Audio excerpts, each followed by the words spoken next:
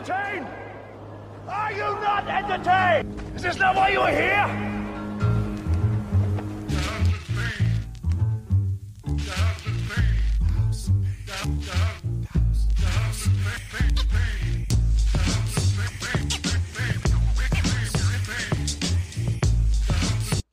What's up, everybody? Welcome to another episode of Cigar Store Idiots. I am Rob. I am not solo today. I actually have Chief Chiba with me. Chief Chiba's sitting over there. We've kind of neglected Chief the past few episodes, and I apologize to you, Chief. And you can stop staring at me and looking at me like that because it's kind of freaking me out. So, but it's good to have you, Chief. Tyler and Andrew will not be here with us today. Today's episode is sponsored by Raze Energy Drinks. Everybody knows that the Cigar Store Idiots podcast is fueled on Raze Energy. And also, I'd like to give a shout out to Caleb Holloway Insurance. If you guys go to www.cigarstoreidiots.com, click on the link with advertising Caleb Holloway Insurance. You're one quick click and quote away from saving some serious money on your auto and homeowners insurance. So go check that out. Go check out Caleb and see if you can save some money. I hope you guys enjoyed the last episode we did. A little mini episode we did. I'm still recovering from a kidney stone procedure. So we're all good there, other than I just have a garden hose in my bladder, and it's probably the worst thing ever in the whole wide world. But I'm going to make it. We did an episode on Boogie Nights. Boogie Nights is a movie that was loosely based off of the life of John Holmes. It only touched on a little bit of John Holmes, but there was a lot more to this guy. And I'd mentioned the Wonderland murders in that episode, and I said we would do a podcast on it, and that's what we're going to do today. We're just going to do a mini on the Wonderland murders. So, you guys, I appreciate you coming in and listening to it, and let's just get into it. The drug house on Wonderland Avenue was high above the Sunset Strip, up in the Hollywood Hills, up in Laurel Canyon, and it was notorious for hosting the dark, seedy side of the LA's up and comers. So you were either infamous or you were famous. That's where you probably were. So the house, it was a big drug house, a big party house. And so that's kind of where folks would go in that area. It belonged, the occupants in this house was the Wonderland Gang. They were LA's most notorious and successful coke dealers back in the 70s. So if you were in LA and you were doing coke back in the 70s, chances are it probably came from these guys. So, these guys sold a lot of drugs. Cocaine and heroin was the two main, things that they brought in money with. They also made money off of robbing and stealing from their rival, drug dealers. And one night they decided to rob and steal from a competitor, a rival, and it backfired on them, and it ended up with 4 people dead. They were beaten and bludgeoned to death. Their heads were bashed in, blood everywhere, unrecognizable, just beat to a pulp. And the murders were so horrific that they actually rivaled the Tate and LaBianca Manson murders. So, just another black eye in Hollywood. Terrible things that happen there. So, it's not always glitz and glam, dude. There's something bad going on everywhere you go. So, especially up in Hollywood. So the house was actually leased to Joy Miller, and Joy actually she was like a rich. She lived up in Beverly Hills. She was married and was rich, to a successful guy, and she got tied in with the drug dealers, with the Wonderland Gang, because she was a heroin user. So she was a heroin addict. So she left the lavish lifestyle of Beverly Hills, and she went and leased this place up in Laurel Canyon at Wonderland. She had a boyfriend. His name was Billy Deverell. He's the gang's second in command. And he was a reluctant criminal. They would kind of describe him as a reluctant criminal who also had a history of heroin abuse and a criminal record. So it kept him from actually finding a good job or holding down a job. So he just stuck to his life of crime. The number one in command was Ron Launius, and I hope I say that name correctly. I'm notorious for saying names wrong. Ron Launius, he was a cold-blooded killer. He was the king of Wonderland, and he called all the shots. He was just very cold-blooded. He had actually made a name for himself when he was in Vietnam. He was dishonorably discharged from the Army because he was smuggling drugs back in the bodies of dead U.S. servicemen. So he's a real piece of shit. He had already spent some time in jail for smuggling. He actually was on trial for murder for life. He would have been life imprisonment, but the star witness was accidentally, quote unquote, accidentally killed in an accident. So the police didn't have enough, and they lost their chance to put him in prison then. And by the summer of 1981, he actually was a person of interest in over 24 homicides. So he was a bad dude. He had a wife named Susan. She also lived at the Wonderland house. She was a drug dealer or drug user as well. And she kind of kept herself absent from the gang activity. So she wasn't so involved with all the criminal aspects of it. She was just there doing drugs. So,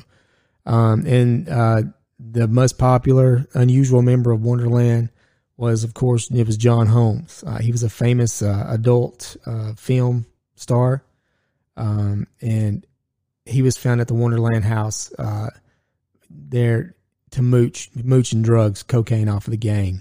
Either he was buying it or he was mooching it off of them.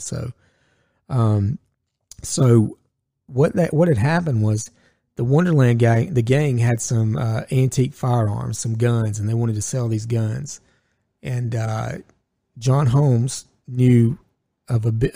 This guy was notorious. He was a club owner in L.A. and his name was Eddie Nash. And John was going to take the guns to sell to Eddie. He was going to take the Wonderland gang's antique guns and sell them to Eddie Nash, and he was going to bring back money, which they were going to give John cocaine to go do this, because he's basically at the end of his porn career and his life, because, of course, he died with AIDS not too long after this. But he went there, he sold the guns, and he brought the money back. The Wonderland gang was upset with him because he didn't get what they asked for the guns, and he tried to explain to him this is all he would give us. So they ended up throwing Holmes out. They was mad. They threw him out because, they felt like he could have got more money for the guns. Well, Holmes is addicted to cocaine, and he's like, he's trying to figure out any way he can to get some money, to get some drugs.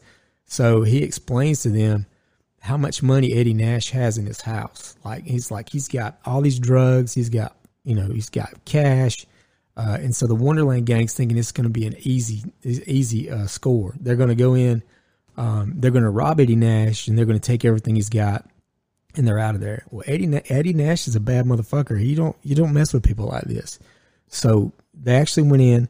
Lanius and Deverell disguised themselves as police officers. They brought in two other members, David Lynn and Tracy McCourt. They handcuffed Eddie Nash and his bodyguard, Gregory Dials.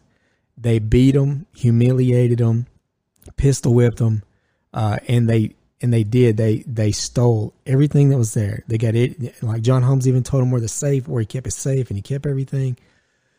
So they go in and they handcuff him, beat him. During a skirmish, David Lynn accidentally shoots. He shoots Gregory Dials. He shoots the bodyguard. He doesn't kill him; he just injures him.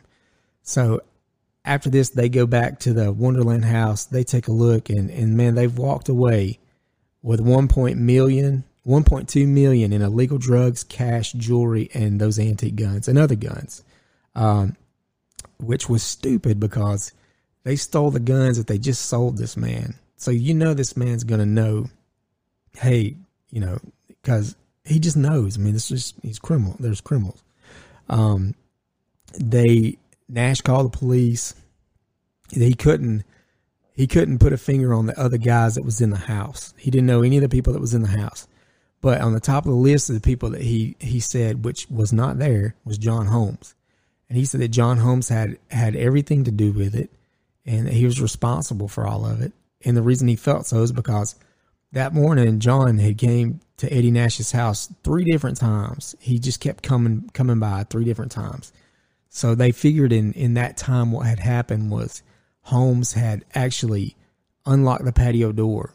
So that would secure an entry, an easy access point, an easy entry for the Wonderland gang to get in there and do what they did. So the thought process was John came over, he unlocked the door, and then that way those guys are in the house and they're handcuffing people, beating people, and robbing Eddie Nash.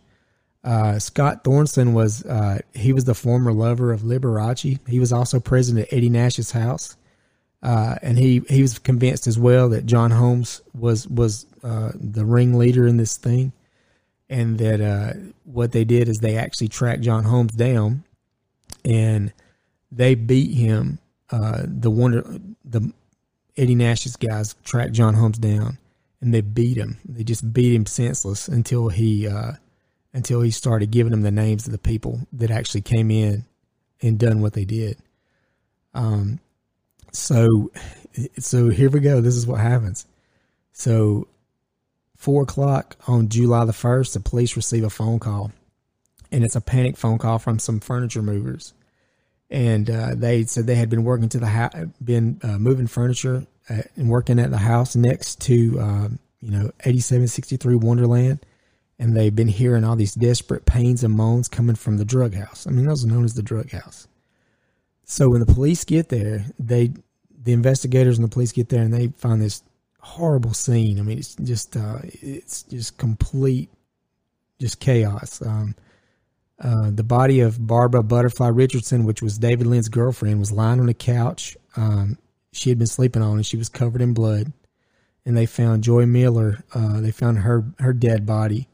While Deverell's body was slumped at her feet, leaning against a TV stand, and a bloody hammer was tangled up in Miller's sheets, and several metal pipes were laying around in the floor. In the neighboring bedroom, they went to Ron Lanius's dead. He was dead. He was beaten to death. He was unrecognizable. They beat him so bad. But the worst part, the most horrific part of it, was Ron's wife, Susan. They found her covered in blood in the floor in a bedroom. And she had her skull bashed in. Like, her skull was completely bashed in. But the crazy thing was she was still alive. And the moans that the moving company had been hearing was coming from her. And she survived the attack and made a full recovery. But she had extensive brain damage, and she sustained, through this getting beat with hammers and lead pipes, she had permanent amnesia, and she was unable to recall any of the events that happened at the Wonderland murders. So she was beaten so bad that she lost her memory. Like, she lost her memory. She was beaten with a lead pipe or a hammer so bad. Her skull was crushed, and she lay there for 12 hours. 12 hours and lived. She lived with her brain beat in.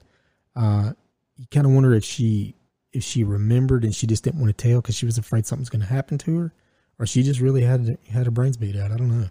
So, I mean, could you imagine? Could you imagine that? I mean, could you imagine the people that could do something like that? The police started interviewing neighbors in the area, and they said that at about 3 a.m, they heard a lot of screams, heard a lot of things that was going on, but the house was always so disruptive and loud and had so much stuff going on there. The neighbors just didn't even call the cops. I mean, they're just like, oh, they're throwing another wild ass party over there. Wrong. They're people getting beat to death. I mean, can you imagine? I mean, just go back to laying in the floor with your brains beat in and surviving, living with a broken skull for more than 12 hours, and still living and still making it. So the investigators, they start trying to piece everything together. I mean, it's just so much going on there. They're trying to piece everything together. So there's a bloody handprint on the headboard over Ron Larness's head. The bloody handprint belonged to John Holmes. Okay. So he was charged with 4 counts of murder. Okay. Here we go. Here's the crazy part.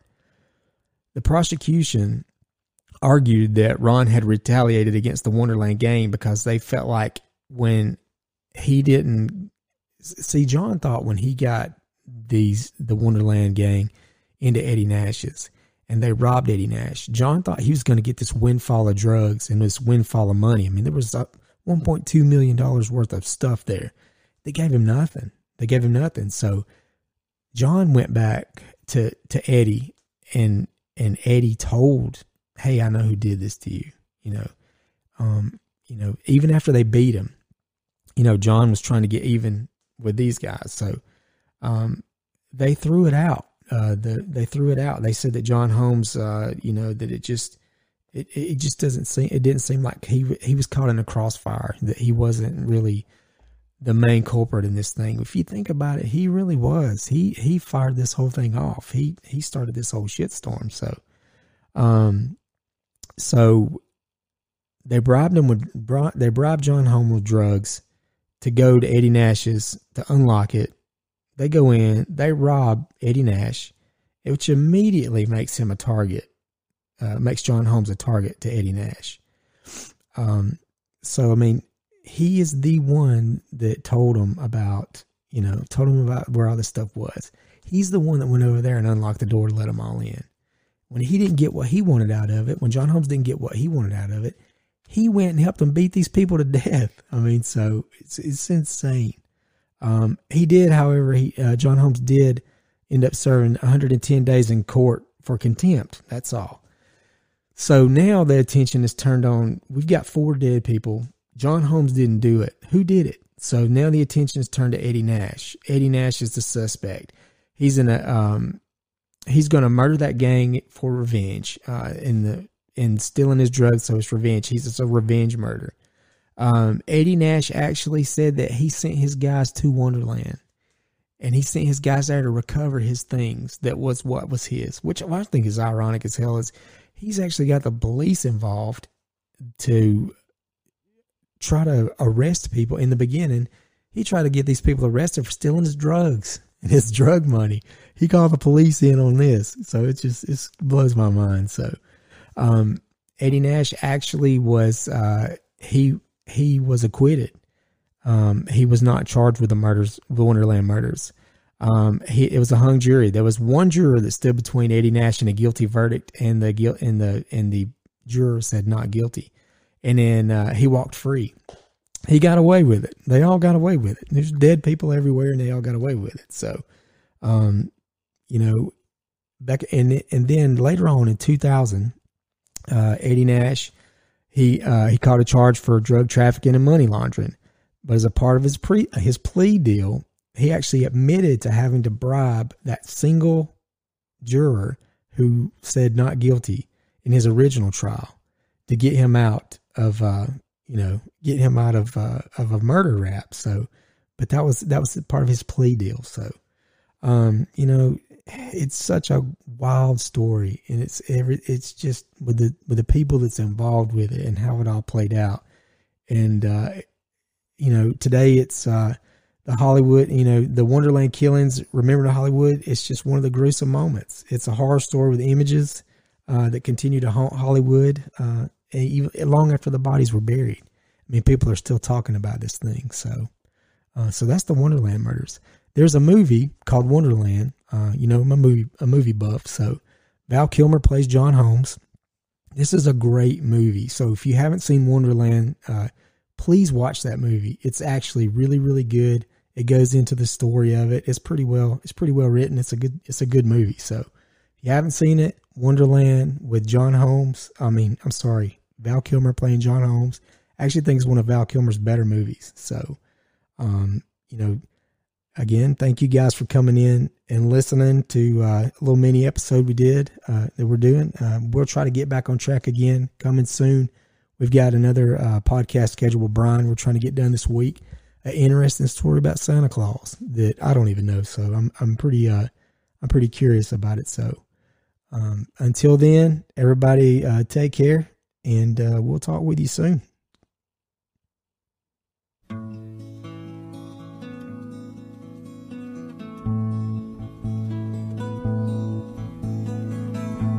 If you could read my mind, love, what a tale my thoughts could tell.